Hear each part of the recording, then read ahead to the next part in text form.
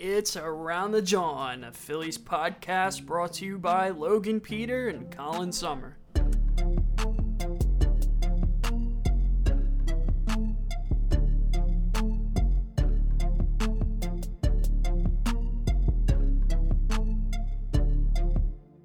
What is up, guys? It's Around the John, Phillies podcast, turning into more of an MLB podcast, turning into a more baseball podcast this week. So we're getting into a little bit of a new topic for us, getting into a little bit of new episode versions. So it's going to be our first edition of Prospect Talk.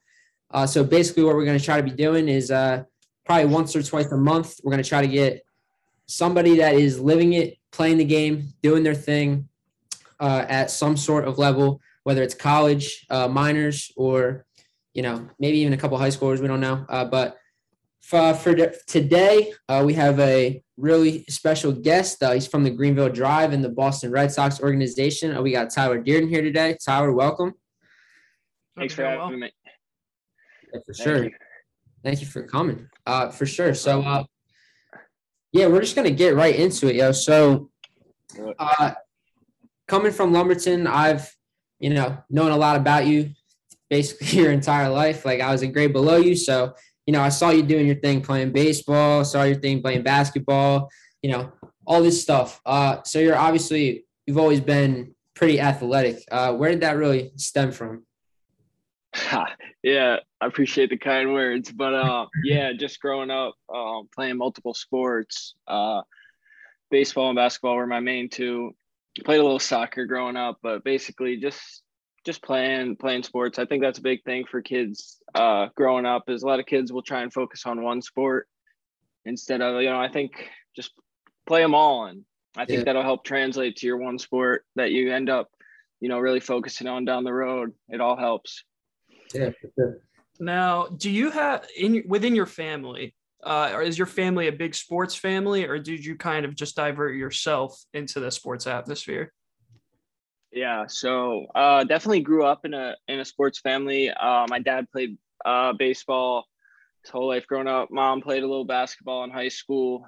But yeah, my dad coached at the College of New Jersey, D3 up in Mercer County for a while. So kind of got to go to those games growing up, being around like those higher level guys at a young age, practicing with them. So yeah, definitely a sports family for sure. Nice. Yeah. So, going to RV and stuff like that, obviously you had very good stats your entire career. You were varsity most of the time. And you had an offer from Penn State, right?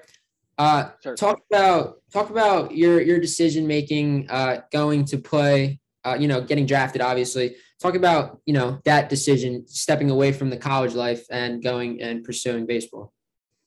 Right. Yeah, no, definitely never an easy decision. Definitely something that I talked over with my parents, with my family. But at the end of the day, it's tough, man. There's people always get on you saying you made the wrong decision either way you go. But at the end of the day, I think I did what's best, and I wouldn't go back and trade it for the world. So other athletes professionally, some decide as they're playing that they might try and, during the off season, when they have time, might try and take a couple classes and still pursue their college degree. Is that something you might consider down the line relatively soon, et cetera? Right. Yeah, definitely. I've started looking into, the only problem I've had was, so like in the MLB's policy, you have to take a full semester at a time. So with the crazy schedule I got going on right now, it's been really tough. So if I do have that time, I'll definitely try to. But it's been a goal of mine, even from when I made the decision with my parents, was that at some point, definitely going back and getting that degree. So yeah. Good for you. Thank you. So, you talk about the time that you have, talk about your daily routine. So, say you're on a game day, I'd say. Gotcha. Yeah. So kind of a crazy schedule here. People don't really understand is they think that, you just show up at the field at 7 and play every night, but kind of starts way before that. So normal home day, normal day at home. Probably wake up a little later than people would expect, but playing long nights, those night games and stuff. So wake up around 11, 12, grab some breakfast, head to the field around 1:30, so we're there early. Head in the training room, get whatever treatment done that you need, head into the weight room, lift. We lift every day, kind of light, head to the cage, get our cage work in. Then we head out to the field, do some defense. Then we take batting practice and come back in, have some meetings, go over the pitcher. Every position has different meetings. So like basically the hitters will go over the pitcher we're facing, how we're planning to attack. And then that leads up right into game time. So it's kind of a long day that some people don't really understand. Yeah, for sure. Yeah, for sure. So with the many game days that you have, there comes a few off days. On those off days, do you find yourself still around the field, or do you find yourself taking more of a relaxed approach for that day? Right.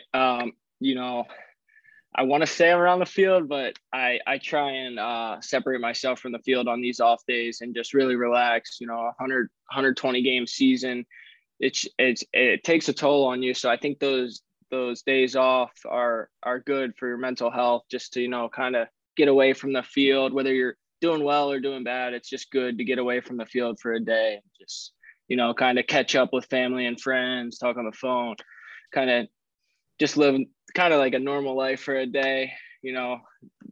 Throughout the season, it's tough to kind of stay in contact with a lot of people, so those off days are huge for that. Yeah, for sure. Yeah, and you definitely, being so young and stuff, it's definitely different, being away from it. I mean, you're used to it by now, 4 years up, right. but it's definitely a big toll and a big change. So talk about a little bit of the away games. I know a lot. You've seen a lot of things on social media and things like that about how certain minor league teams kind of get like the short end of the stick when it comes to staying at different places across the country and playing games all over, which you have to do, which is on your schedule. But talk about how you get not treated, but how is a typical away day for you, and is it like sanitary? Right. Yeah. So there's a lot of stuff out there, especially this year, trying like advocating for minor leaguers. I know pay increased this year a little bit, and I see now all over Twitter, the internet, they're talking about like kind of the housing, trying to get better housing, because that's something that comes out of our pocket from our paycheck is housing. I know the Astros are, I think, the only organization that do pay for the housing, so they're working on that. But normal away day. This year has been completely different with the COVID schedule, and I think it actually works out a lot better. So we play 6 games in a row, 6-game series. So like basically week series, and then the off day on Monday. Every Monday is an off day. So like a normal minor league season in the past is maybe 1 off day a month, playing 3-4 game series, and then getting back on the bus, getting in the morning and playing that night. So this year has been a lot better, I think. With the 6-game series, and then having a day for travel or an off day wherever you're at. But on the road, stay at there's some decent hotels, and then there's some bad ones. So it's all part of it, but nothing too bad, but just getting accustomed to, you bus gets there in a random city, or, you don't have a car, just trying to find food, trying to find all that kind of stuff, and trying to just make the best of it. For sure. So you kind of briefly touched on it, mental health, COVID. Given the circumstances, especially with away games, how do you find yourself like involved with the COVID situation? Has it affected your mental? Have you been able to sweep it under the rug? If you mind elaborating on that. Yeah, no, I mean, definitely I guess it was the 2020 spring training when we got shut down. We were like 2 or 3 weeks in, kind of like sent home, and everyone was kind of confused just before anyone really knew anything. And so that time in 2020 back at home, just trying to do whatever to stay ready, because the season didn't end up getting canceled till June, I think. They're still trying to play. So finding ways to stay ready. And I think from a mental standpoint, at first it was kind of tough because a lot of uncertainty, but I think I made the best of it, just trying to do whatever I can, lift, hit, do whatever I can to stay ready. And, the COVID situation, it's a real thing, and it's kind of coming back into the world today. But as of now, we got masks. We still got to wear masks in the clubhouse, stuff like that. So the MILB is still working with COVID and trying to do the best to stay on the field and keep playing for these last 3 weeks of the season. Yeah, for sure. Sure. Yeah. So obviously the COVID situation really changed a lot, especially when it comes to the fans. Talk about that a little bit. How is the fans, not perspective on the game, but the interaction with the players? How is that different now than it was pre-COVID? Right. So basically, right now it's kind of pretty much normal. In the beginning of the year, though, we had like 50% capacity. Then it kind of went up to 60 as things started opening up. Now it's pretty much a fair game here. I know at first we weren't really allowed to talk to the fans or, sign autographs. And that's kind of a big aspect of minor league baseball, is kind of interacting with the fans, all that kind of stuff, like the on-field activities in between innings. Those things weren't there in the beginning of the year, but now pretty much back to normal. That's good. Yeah, that's good. So kind of talking about fans, and fans are there for positive reinforcement for, whatever respective team that they're rooting for. Throughout your journey, middle school, high school, now MILB, how has, whether it's family, close friends, or just fans, how has that positive reinforcement kept you going each and every day? Right. Yeah. I mean, there's always positive fans and there's always negative fans. So, but it's definitely good to have fans back in the ballpark. I think that makes a huge difference, especially at home.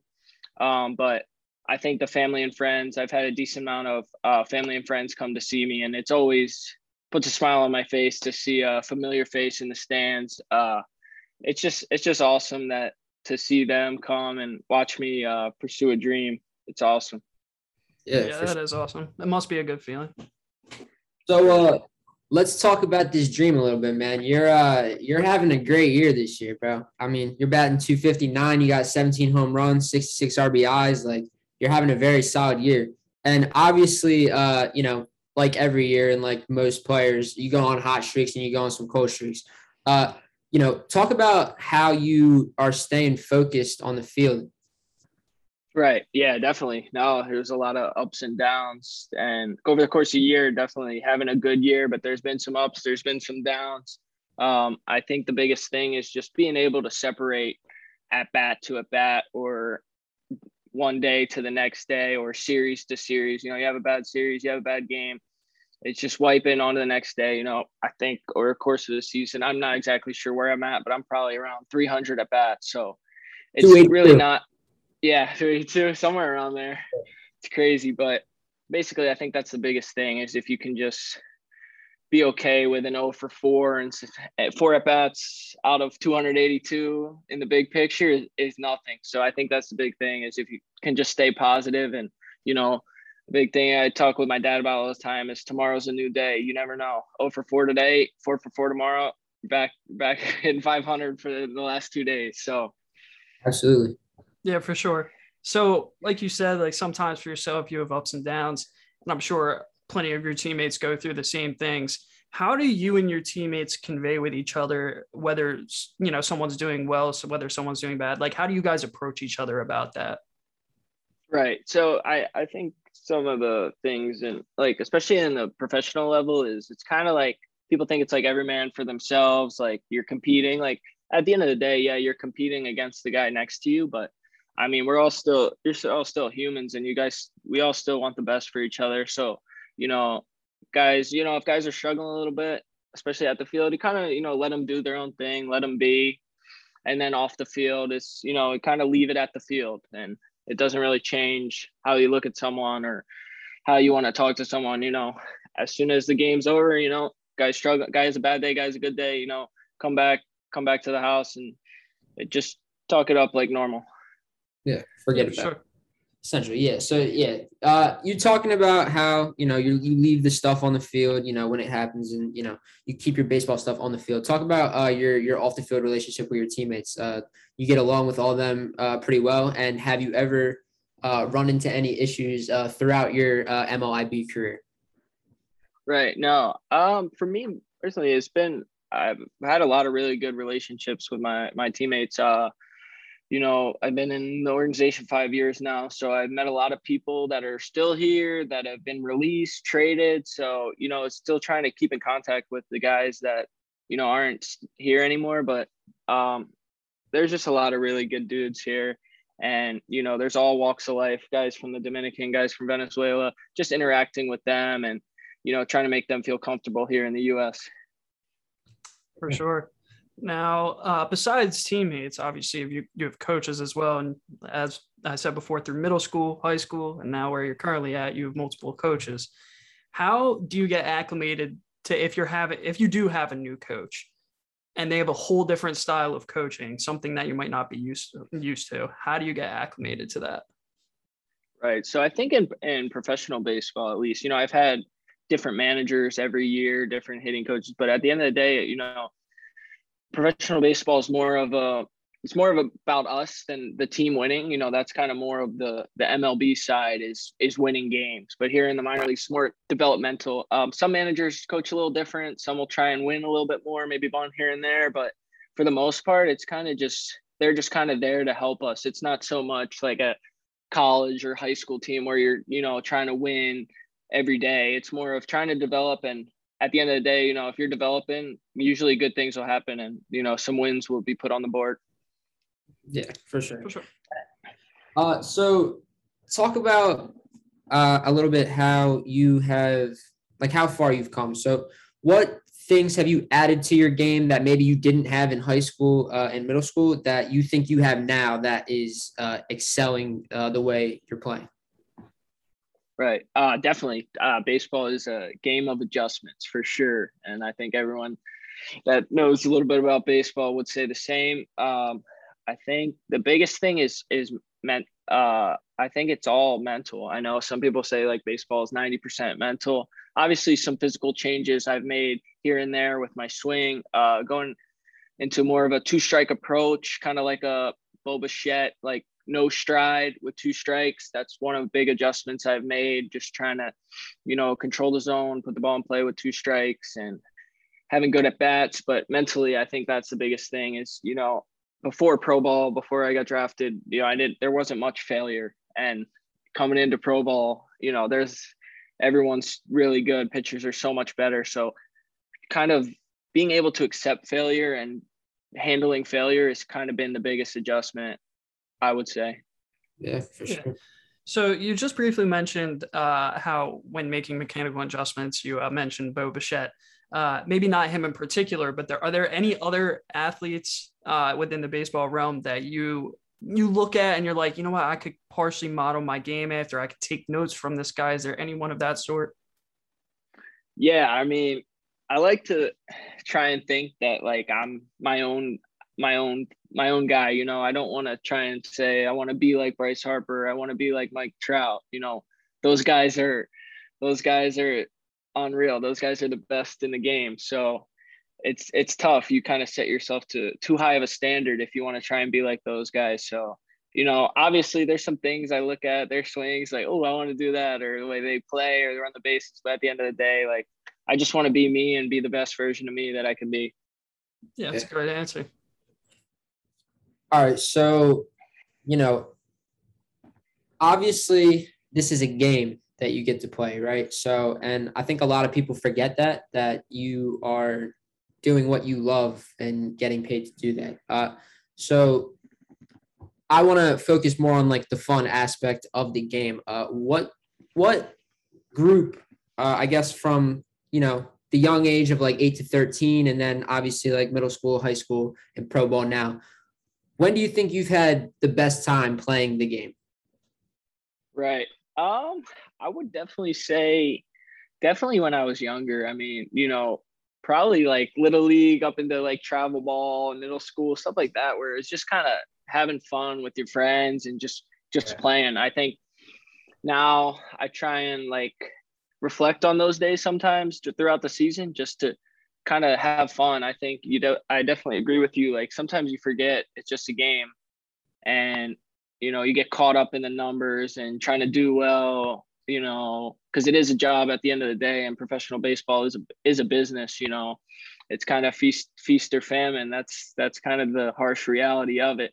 So, but throughout the season, there's times where you're struggling and you're like, oh, maybe this isn't for me. Like, oh no, I don't know, I'm not doing well. But I think it's trying to reflect on those times where, when you're a kid, just playing with your friends and trying to just make baseball fun and not worrying so much about all the logistics of it. Yeah, for sure.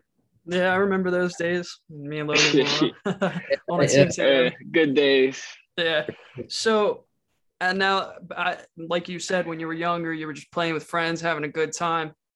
Now, as you got older and you realized, okay, this could be a serious reality of getting to the point where you're at and even going beyond that. When you realized at that moment that, okay, this is realistic, has there been anything that's been like just fueling you from the inside that's like helped you just like get that extra gear going each and every day?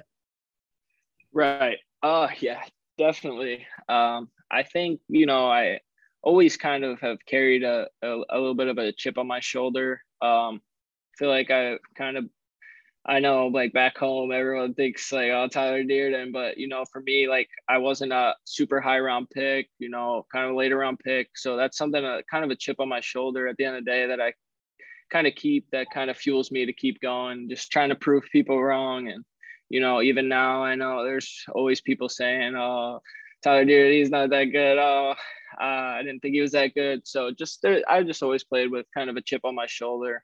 And, at the end of the day, if I play in the big leagues or not, I just want to be able to look back and, said I gave it everything I had and make the best of my career. Yeah. That's a great mentality. Absolutely. I mean, yeah, and it's funny you say, how people think of you at home, because I mean, like, it's the truth, bro. Like people hold you to a high standard at home because, you are that high standard. So right. You realize, over time that, man, like, where we live is such a small part of this world, bro. And like, small part, right. Sure. So yeah, talk about going that late. Round 29, you were picked 881. Obviously the MLB is a different type of draft than most other sports where there's a lot of rounds and a lot of places for development. Yes. So, talk a little bit about that chip on your shoulder and where did that kind of stem from for you? Was that before the draft? Yeah, even kind of before the draft, just felt like I was kind of always overlooked, kind of from like, I guess college coaches and scouts. But at the end of the day, I obviously got picked a little later than I wanted to, ended up signing for a little bit over slot, which came into play for it. But, at the end of the day, like talked it over with my parents, with my agent, and it was something that I wanted to pursue no matter where I went in the draft. And I always kind of say to myself, like, I'm betting on myself. That's kind of the mentality I have. Yeah, for sure. Yeah, for sure. So, I got to think. So, got to fix my chair as well. This thing rolls around a lot. So, like Logan just said, like, and you said, back home, because, I'm from East Hampton, Logan's from Lumberton, all ran Cocos Valley, back home, that you're held to a high standard and that, you feel like you were a little overlooked in the draft and stuff like that. So, considering that, especially this year, you're having an insane season, a plus 800 OPS, plenty of RBI, 17 home runs. How have you adjusted to going from, okay, I feel like I'm underlooked to, okay, now I'm starting to make a name for myself? What was that transition like? Right. It's kind of something I've always felt like was like I just feel like I really never had the opportunity to kind of put it to show. I had a good year in the Penn League in short season in 2018, kind of my first taste of real professional baseball, and had a down year in 19, kind of fighting the injury bug, kind of been on the IL a good amount in my career up to this point. So, I've always thought that when I get the chance in a full year, I'll be able to like put my abilities to show. And this year, I'm just thankful to be given the opportunity to play in every day, and I'm just happy to be able to be in the lineup every day and letting the results kind of take care of themselves. Yeah, for sure. So yeah, you talked a little bit before about if you make the show. So that's kind of what I want to get out here. What is obviously your end goal is to play in the MLB. That's everybody's end goal, in your shoes. But when do you think that you might be making the next step, not even to the MLB, but maybe, AA or a little bit higher than where you're playing right now? Right. I mean, it's obviously, it's not up to you at all, but tough to play GM, guys do it all the time, like trying to figure out why this guy's moving up and why I'm not moving up.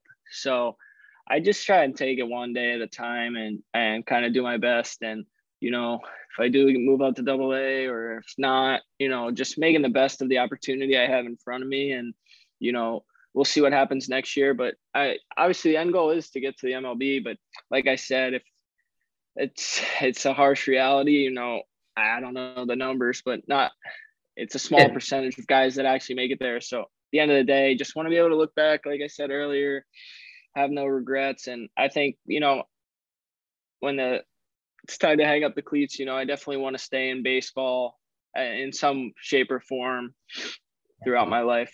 You'll have a coaching spot anywhere in South Jersey. You'll be fine. You'll be fine on that aspect. Don't worry about that.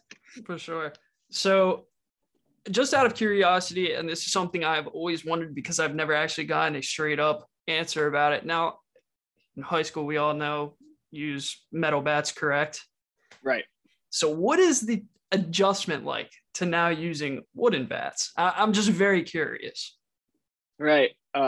It's definitely an adjustment. I don't think it's as big as some people think. I mean, the metal bat, there's clearly a reason why, guys in the minor leagues and MLB don't use them. Yeah. I mean, you got guys like Judge and Stanton hitting balls 120, 500 feet. I mean, I can't imagine how far those balls are going with a metal bat. But, I mean, it's definitely an adjustment. You got to be more consistent with finding the barrel or you're going to run out of bats quick.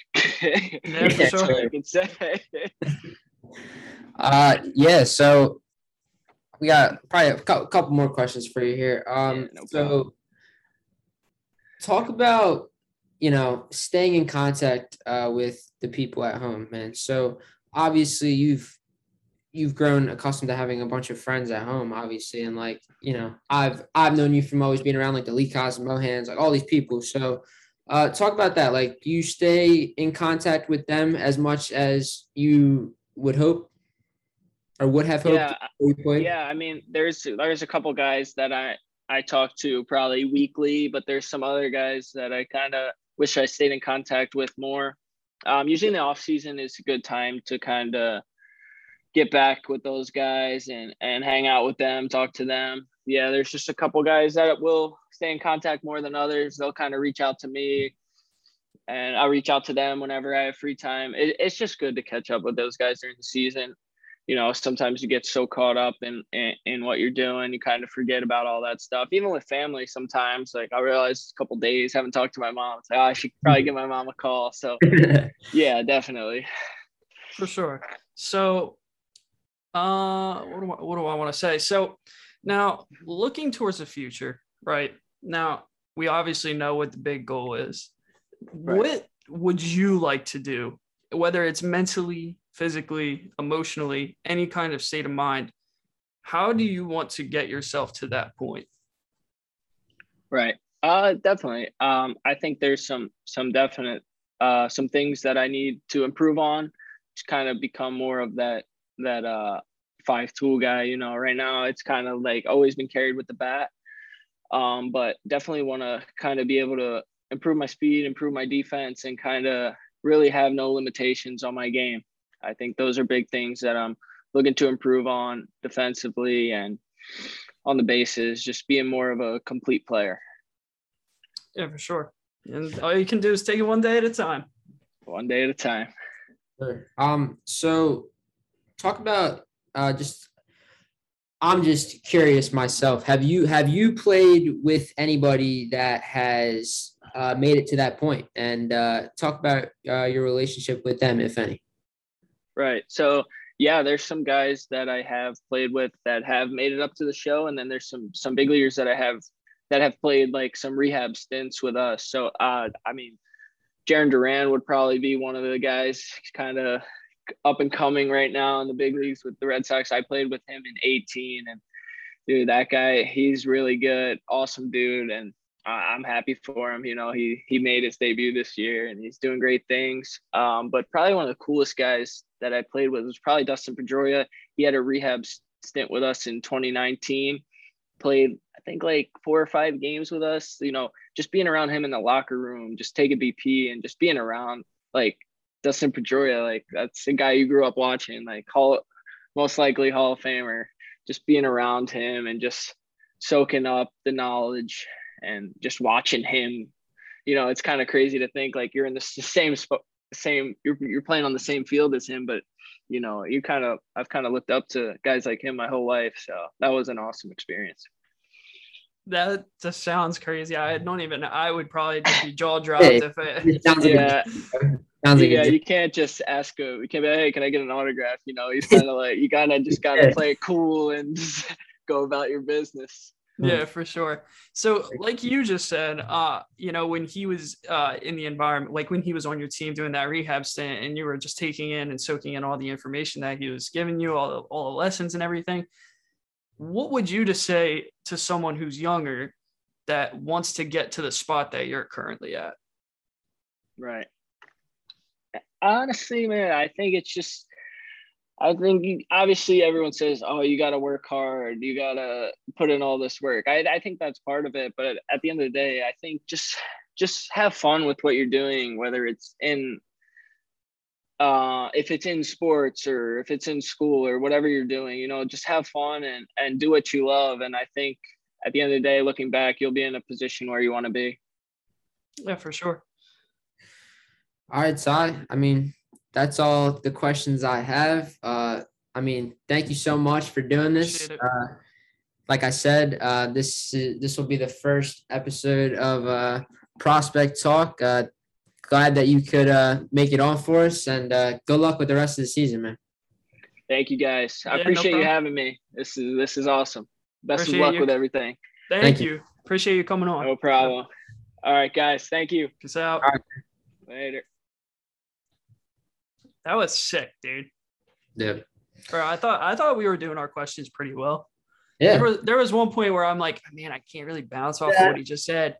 And I'm like, all right, like, all right, like it. But that I think that definitely went really well. He provided some really, really good answers. Sure. So that's it for Prospect Talk. Now, do we want to hop right into the MLB stuff? Yeah. So quick MLB whip around, I'd say. You know, the Braves are hot. The NL East is looking like a 2-legged race. The Mets have kind of fallen off a little bit. The Phillies, obviously, they have the easiest schedule in baseball, so I personally cannot give up on them quite yet. They're 4 out in the division and 4.5 out in the wild card. You know, they're right there, and there's a lot of baseball to be played against some pretty bad opponents. And I know the Phillies are the type of team that will play down to the opposition, but I think we have to keep paying attention to these guys just a little bit longer, man. September hasn't even started yet. You know what I mean? There's a month more of baseball to be played. You never know. Yeah, definitely. We got a lot of tight races coming now, whether it's for specific divisions or the MVP race is getting quite tight between a few players. We got Cy Young.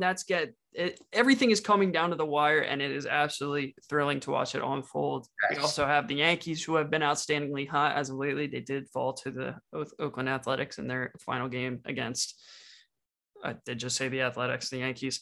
Honestly, there's the races of the wild cards is another thing I'd like to talk about. I think the wild card races in both the AL and the NL are looking very interesting. The wild card in the AL in particular, the Yankees are 2 up on the Red Sox, who have the second wild card spot. Can I tell you, if the wild card game is Yankees Red Sox, that's gonna be, especially in New York, that is gonna be a very, very fun game to watch. Yeah, well, you know who'd be on the bump for that game? Garrett Cole. Garrett Cole, and we'll see how he can do in the playoffs. Who you think Boston with their Chris Sale? You'd think, right? It has to be Chris Sale. I don't see them going with anybody else. That would just be an unbelievable game to watch, man. Yeah, that would be so fun to watch. I look at the rest of the Red Sox rotation. I don't think they really their hitting is unbelievably good, but the rotation is lacking a little bit.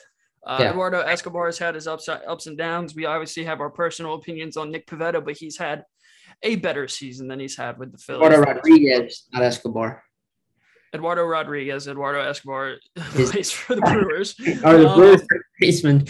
Yeah, my bad. And then we also, Nate Eovaldi, he's having a breakout year. But I mean, it's going to be so. I mean, I have no doubt in my mind that it's going to be Garrett Cole versus Chris Sale. If those are the two teams that make the wild card. Oakland's 2.5 back, Seattle's 4.5 back, and I don't want to count out the Blue Jays just yet at 5.5 out back. But yeah, right now it's looking like Yankees, Red Sox, and I think the Rays are going to run away with that division. They are like kind of low key, in my opinion, the best team in baseball. The Rays are everything you want in a baseball team. They are dynamic. They are dynamic, and it's crazy. On paper, they're not the best team in baseball. Not at all. You have teams like the Dodgers and the Yankees. Yeah. But based on what their payroll is, and they've always been a low payroll team, they make it work because they have young players like Austin Meadows still on rookie contract. And sorry to cut you off, but what they've done is applied the athletics, the Billy Beane style. Yeah, Billy Beane style. And and they do it year after year after year, and it's crazy to see. Obviously, at this point of the season, they were hoping that Tyler Glasnow would be able to come back, but it was announced like 2 months ago, and we talked about it at that point that he would undergo a Tommy John surgery. So that is a big loss that they were hoping to get back. I don't think they were for certain like that's he's definitely coming back. I think they knew that was inevitable at some point. But just what they work with, they got Chris Archer back. We know he's been kind of on the tail end of his career as of recently. So I don't know exactly what they expect out of him. But they just get it done, man. They just get it done. And they don't have crazy star power either. Yeah, I'd argue that he is in the lead for the race. I think Garrett Cole, he's recorded a 2.92 ERA over his last 6 starts, and that was exactly his ERA on the season. So that's, pretty interesting, but he's around a 2.9. He leads the AL in WHIP, FIP, Ks per 9, and Ks to walks. That's a lot of good stats, especially considering he missed 2 weeks with COVID. I think if he didn't miss those 2 weeks, he would have had 2 more starts under his belt, which probably roughly would have equivalated to around 14 to 16 innings, I think, personally. So that would have put him in the top 5 per innings. So if Garrett Cole doesn't get COVID, he's the top 5 in everything. The only thing I will say is Lance Lynn's ERA. It's kind of the same situation with Wheeler and Buehler, where Buehler and Lynn are very similar, where they both have very similar ERAs, very, very low ERAs. And, they've been solid all year. They haven't really slipped up. Like they've both had 1 or 2 bad starts, but for the most part, they haven't really slipped up. Cole and Wheeler have both been rocked a couple times, but overall, they have better numbers. Yeah, I definitely agree. And, you mentioned that Cole went on the COVID IL for a bit, and I do think he gets the benefit of the doubt because Lance Lynn did take a short time on the IL, and so did Carlos Rodon. So I don't think that's something that can necessarily be held against Cole. And if it is, it has to be held against Lance Lynn and Carlos Rodon as well. But stemming away from the pitching aspect. Hold on. Actually, before we stem away from the Cy Young race, I just want to talk about one dark horse candidate in the AL Cy Young race. Robbie Ray. No, you nailed it right on the coffin. Robbie Ray has been very good. He's coming off a fresh 14 strikeout gem against arguably one of the best hitting teams in baseball in the Chicago White Sox on Wednesday. He has one more strikeout than Garrett Cole at 192 now. And he actually has a better ERA than Cole, too. He's sitting at a 2.72. He owns the third best K to walk ratio. And which, number one, Robbie Ray's been in the league for a while. So that's unheard of for Robbie Ray. Robbie Ray usually walks a lot of batters. He is in the top 3 in Ks to walks this year. That is a major swing from the Robbie Ray that I thought I knew. He's on a 1-year, $8 million contract, and he's a Cy Young candidate. That's something to look out for, because if I promise you, he's going to get a lefty that is throwing as good as he is right now and as young as he is right now. He's only 29. He's going to get a good amount of money in free agency this year. And if he's coming off a Cy Young award with that, that's just going to make the payday go up. Even top 5 consideration, if he ends up somewhere in there, he's still going to get it. Absolutely. He's going to get, regardless of what happens in the Cy Young race, he can not come top 5. And he's still going to get a good payday. But 100%. But if he does, if he continues to have a solid year and Toronto somehow sneaks into the playoffs and he does good things there, I'm telling you, Robbie Ray might get Patrick Corbin level money or more. Yeah, for sure. Which is something that is relatively unheard of from a guy that just a year ago signed a 1-year, $8 million deal. Yeah, and a guy who's been effectively wild his entire career too. Talking about Robbie Ray definitely pains me a little bit because I had him in fantasy baseball. Unfortunately, he was dropped by my team and has been a top 10 player in our fantasy league for the entire season, and that truly hurts me. But we aren't here to talk about my woes and my issues in fantasy baseball. We are here to talk about actual baseball, and I'm going to stem away from the Cy Young race and talk about a different race. I don't think it's much of a race anymore. I think Shohei Ohtani, you could have said this 2 months ago, but you still had to, dip your toes in the water, get a feel for what's going on for the rest of the season. Ohtani's definitely the AL MVP in recent weeks. Even the past month, Vlad has substantially cooled down. Not to say he's having a bad season. Now he's still having a phenomenal season.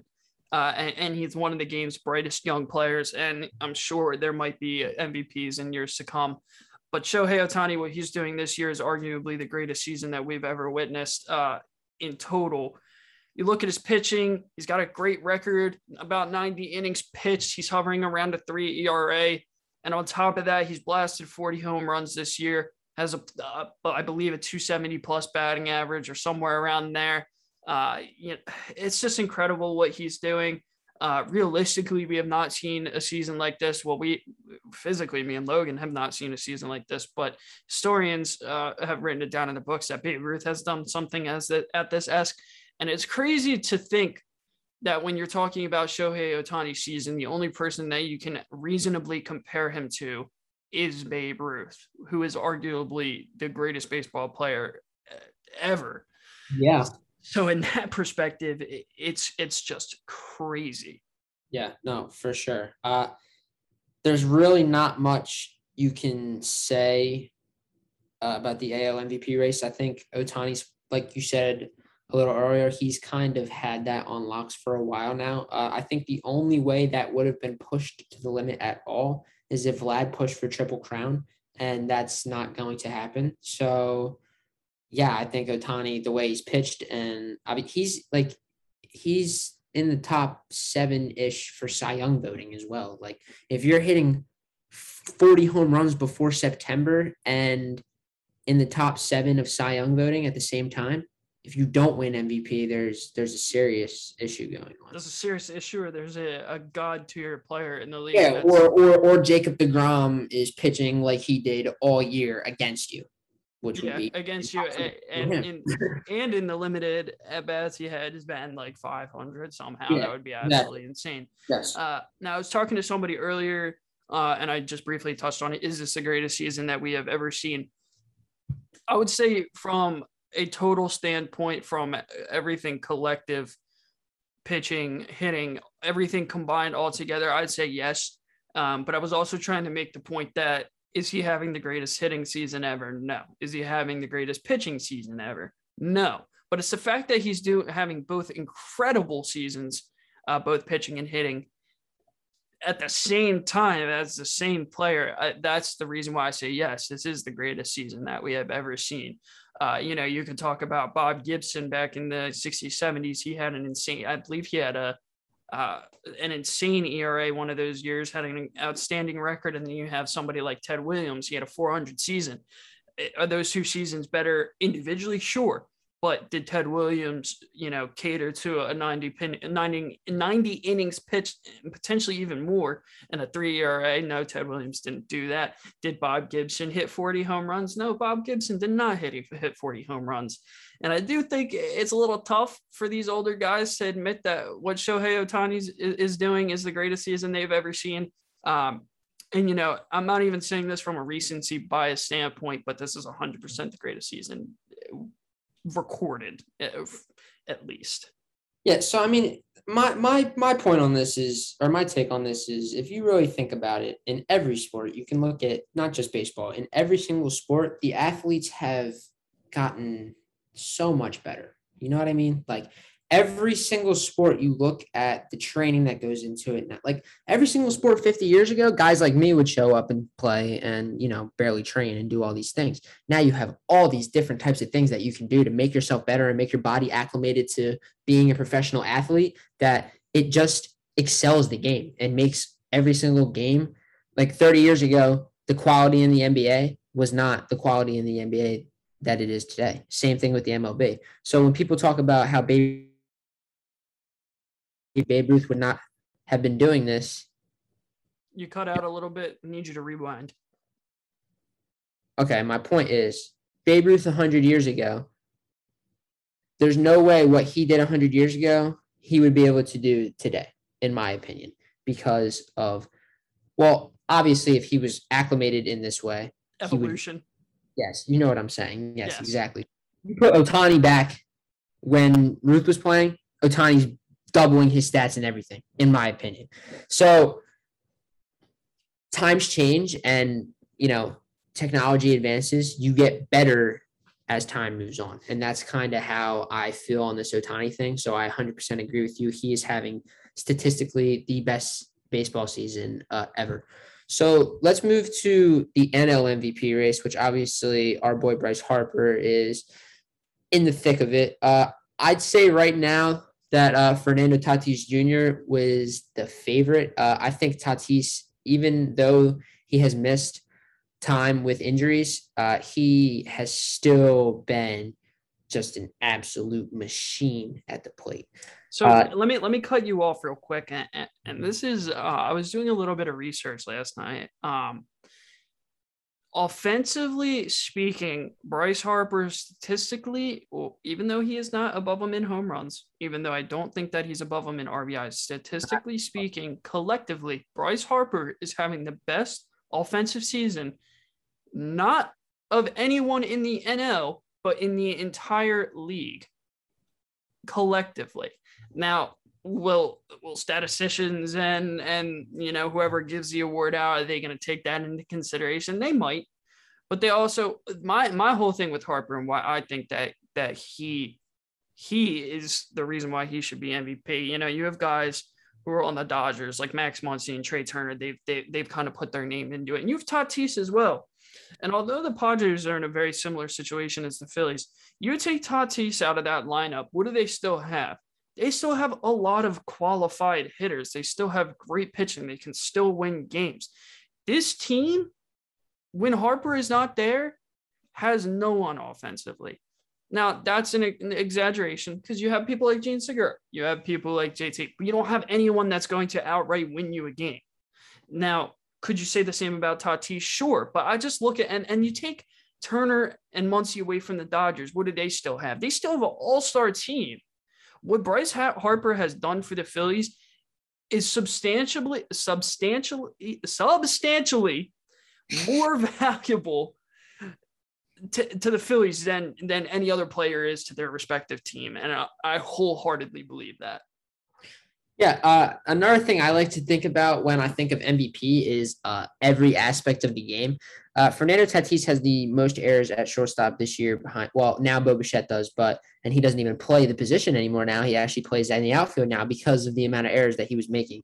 Bryce Harper is a Gold Glove right fielder, and he has transformed himself into that person. He was not that when he first came into the league with the Nationals. Over time, he has gotten significantly better at the position in the field. So I think obviously he's always had the bat, and kind of like how we were talking to Tyler earlier, he said a lot of people think the bat carries him.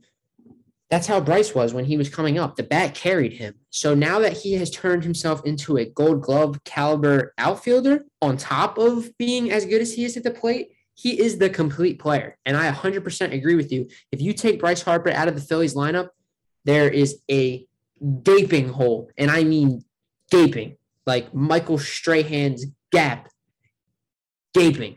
Like you need this guy in your and another guy, Rhys Hoskins. He's another guy. You take that guy out of their lineup, there is a gaping hole that somebody needs to fill. Not as big as Bryce, but he is their power numbers. Most of the power numbers that come from this team come from Rhys Hoskins, and it comes from Bryce Harper. So obviously Rhys strikes out more and he has a way less average, but he is just as important to this team as guys like Gene, guys like JT. They're on that second tier of importance. Bryce Harper and I'd say this year, Zach Wheeler, they're the two guys of the utmost importance for this team. They need those two to carry the load if they want to get back into the postseason this year. Yeah, so kind of now we're going to move away from all these awards, and I think we'll wrap this episode up with a little bit of Phillies talk. We are in wild times. The Phillies tailspun, then they take 3 out of 4 from the Diamondbacks, I believe. And it's just been a whole lot of ups and downs. And it's so reminiscent of, these past, not this season, but the 2 seasons prior. We get on this hot streak. We have a lot of hope. And then next, it goes all downhill. September comes. Dude, that's really how it's been the past couple of years for these guys. I mean, they're in the race throughout the summer, the past couple of years, and they fade out. They lose steam late. And, I've thought about this a couple times now.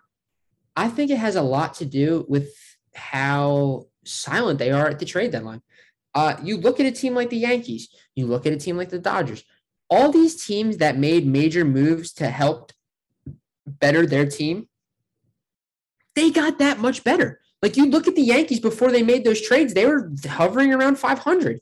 They go on this massive 13-game winning streak because you have guys like Joey Gallo and Anthony Rizzo who are significantly helping your team. There were guys like that out there for the Phillies. They had a chance to go out and try to get a guy like Byron Buxton. They had a chance to go out and get a guy like Kyle Schwarber. They had a chance to go out and get a lot of guys that could have helped this team. And although I like Kyle Gibson and Ian Kennedy, they settled. They settled for those two and Freddie Galvis, and that's kind of what they do every year. You look at the past couple of years, certain signings at the trade deadline. You have guys like Asdrubal Cabrera, a lot of Jason Vargas. Yes, a lot. Yes, exactly. A lot of middle tier guys that, like, those guys could be playing every day for the Pirates. Like, you need to go and get better at the deadline, and they never ever decide to go and bolster their lineup. And granted, yes, they don't have the most attractive prospects to choose from for other teams, but you can find a way to get it done, man. You can find a way to get certain things done. And I think a lot of the time this team tries to build around free agency, and it never pans out. When free agents look here, they go, like, this is why I was shocked Bryce Harper signed here. You can look here and go, yeah, I can sign there for all this money, but I'm going to be the only good player there. Like, that's how people look at Philadelphia, especially the Phillies, because they always are ones offering money. But guess who also offers money and has very successful franchises every single year. The Yankees, Yeah. the Dodgers, the Red Sox. All these teams have the same amount of money you do, John Middleton. But guess what? They're appealing because they have stars all over the place. How did the Phillies not have stars all over the place with the cap that they have? Who knows? Who knows? Yeah, couldn't tell you. Now, like you said, the Phillies do have the easiest schedule going forward. And like you also said, they have the tendency to play down to their opponents. They need to go on a wild tear. Yes, it sucks that Hoskins is out for the year, that we have not been able to let people know that Hoskins is out for the year. And that pains me so much because he was having a very, very underappreciated season. He has been so phenomenal for this ball club with the amount of runs that he was producing, with the amount of home runs that he was hitting. And it's a shame. You have JT, who just went down with an injury. We're hoping it's nothing serious, nothing that would put him on an IL stint, because we definitely need him for the stretch run. But he rolled his ankle, I believe, in the last game that they played. And it's just terrible. We're getting thin. We're getting thin everywhere. Zach Eflin was set to come back, and then he, right before his start, felt something in his knee, and the next thing you know, he gets COVID, and it's just been so wild. But looking at the few bright spots that have been going on recently, you have Aaron Nola, who's starting to look like he's coming back to form a little bit. He's been pitching very well lately. Kyle Gibson, he's pitched to around a 3 ERA since he came to the Phillies, and he's been fantastic. He brings a good amount of energy. On his last outing, he pitched 6 shutout innings, 3 hits, 3 Ks, no walks. It doesn't get much better than that. But while these guys are pitching well, like while Nola has been pitching well, those are games that you need to win. You have to win those games, because it seems like he hasn't been able to consistently provide great performances. When he does, they have to capitalize, and it just hasn't happened throughout the season.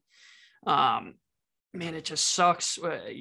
The injuries, we're on thin ice, and it's going to be very, very tough for the Phillies to come back and potentially win this division, but they truly have to face adversity.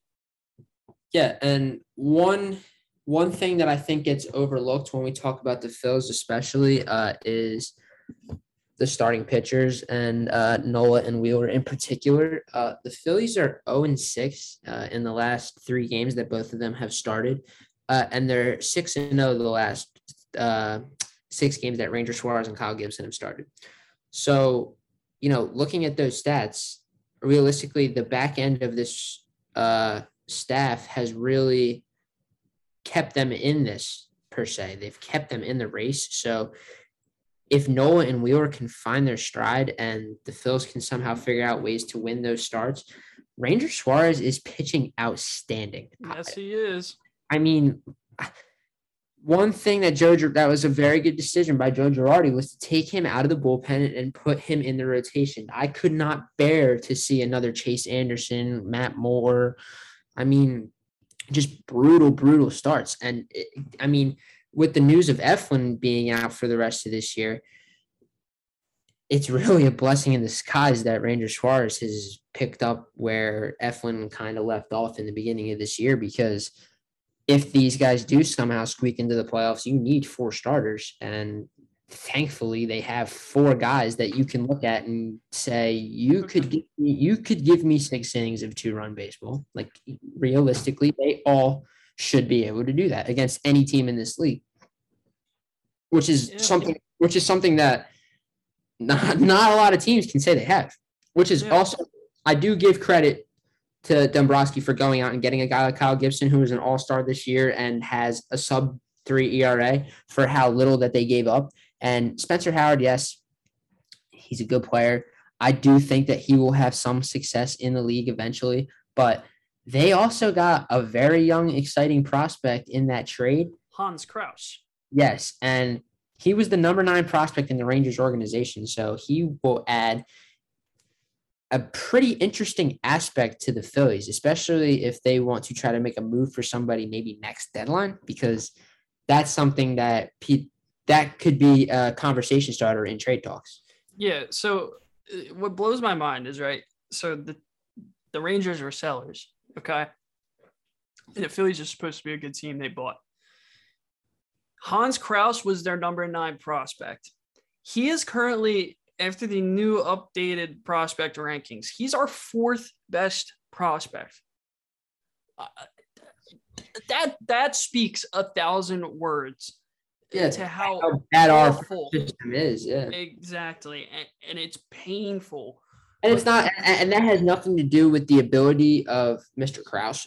He could very well be a great player, but you look at a team like the Texas Rangers, who I'd say they probably have a top 10 farm system, you would think, right? Yeah. I mean, they're a bad team and they've had a lot of high draft picks and high draft capital recently. So you'd expect that they're one of those teams that, have a relatively good farm system. So if their 9th prospect is slotting into your 4th spot, that's pretty much saying, we have 8 guys here that are still just about as good as your top 3. Basically.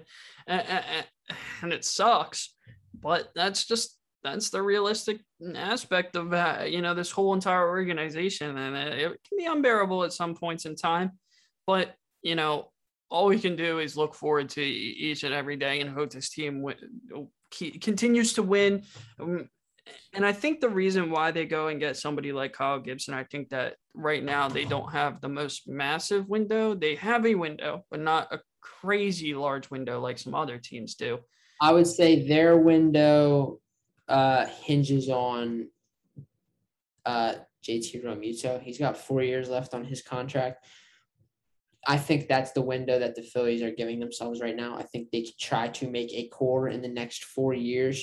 I think they not maybe like where they're at, but they're obviously making positive strides to get better. It just hasn't come together yet. Yes, and I really, really do think eventually it will, especially in the Bryce Harper era. I think eventually these guys are going to start finding their stride, and they will be that team that makes the playoffs like 4 out of 6 years, something like that. Eventually, I don't know if it's going to be this year. I'm hoping that it's going to be next year, and hopefully that they get better in the off season, but I don't want to look too forward to the off season quite yet, because like I said, I do think with the schedule that the Phillies have, they have a realistic chance to sneak into the playoffs. What they need to do is handle the business, man. Win series. We're not asking for sweeps. You just need to win series. They start a series tonight in DC. You need to win that series against a bad Washington Nationals team. They play the Marlins in Miami. I'm going to try to go to those games. Another series that you need to win 2 out of 3. The Braves just won a series at home against the Giants. The Giants are the best team in the NL. They're not going to stop winning games. You need to be able to win these games against bad opponents if you want any chance at all with this division. Yep. That's all that needs to be said. I would say it's possible. Are my hopes completely gone? No. But are they still evidently there? Also no. Or yes. But all you can see is it unfold. We got to hope that Atlantic loses some of their games. This team needs to win, these quote unquote easy games. No game is ever truly easy, but on paper, yes, they should win. And the wild card is also attainable. I think St. Louis will fade eventually. They're a half game ahead of the Phillies right now, but their schedule doesn't really fare nicely for them in the month of September. So I don't know if they'll stick around. I think the 2 teams that you have to keep an eye on are San Diego and Cincinnati. San Diego's schedule with the division is brutal. So the Reds have a very easy schedule. So the Reds are a team you have to look out on. But they're also a team like the Phillies where they don't make the playoffs very often, and they haven't in the past decade. So you never know. They could slip up and fold to the pressure. Yep. We just got to see what happens. Yep. I think that's it for this episode. Quick Philly of the week. Yeah, quick Philly of the week with this watered down roster because of so many injuries. Yeah, I'll go first. All right, go ahead. I'm gonna go with Brad Miller. I think Brad Miller came out to the media and basically said that with Hoskins going down, he needs to be better. And he hit a massive home run in the 10th inning of that Diamondbacks game to tie the game at 6-6 after I really, really did think that game was dead and gone. And if they would have lost that game, the season is basically over. That is a depleting. You go into a game up 4-2. You give up. Ian Kennedy obviously gives up the 2-run home run in the 9th, and then you go down 6-4 in the 10th. Hope's basically lost then. Brad Miller hit a huge home run to tie that game, and Gene Segura eventually won it. You win 2 more after that. They're on a 3-game winning streak going into DC. You never know. I think Brad Miller knows that he needs to step up in Hoskins' absence, and I think he will do it this week. I like the pick. I hope he gets it done as well. So mine's actually going to be split between 2 players. So JT is currently day-to-day with his ankle injury, and thus we are going to have to rely on the catching tandem of Rafi Marchand and Andrew Knapp. Now, Andrew Knapp especially, they have not showed a ton of promise hitting-wise. Defensively, they have done well with our pitchers over the court. Well, especially Knapp. He's done very well with our pitchers, and I do want to see a little bit more of Marchand. But I think that, while the pressure may be on them to fill the void of JT, which is a very, very big void, I do think that they step up this week. I think they have a few clutch hits that will end up being deemed essential for some wins. So I'm really hoping that those 2 can have a very solid week. And while they might not have the best week of anyone on the Phillies, I do think I'm hoping that what they contribute is definitely good in the long run. Yeah. So that is today's episode. I know it ran a little long, but obviously with the first edition of Prospect Talk, we wanted to get in a little bit of baseball talk as well after the interview. Again, big thanks to Ty Dearden for doing the interview with us. And hopefully for the next Prospect Talk, I'm thinking about, I'll drop a little hint right now. He's actually playing in the Wisconsin League right now, currently in college. Get a little more information for you guys as we go. But for now, again, big thanks to Ty Dearden. And you guys can always catch us around the John.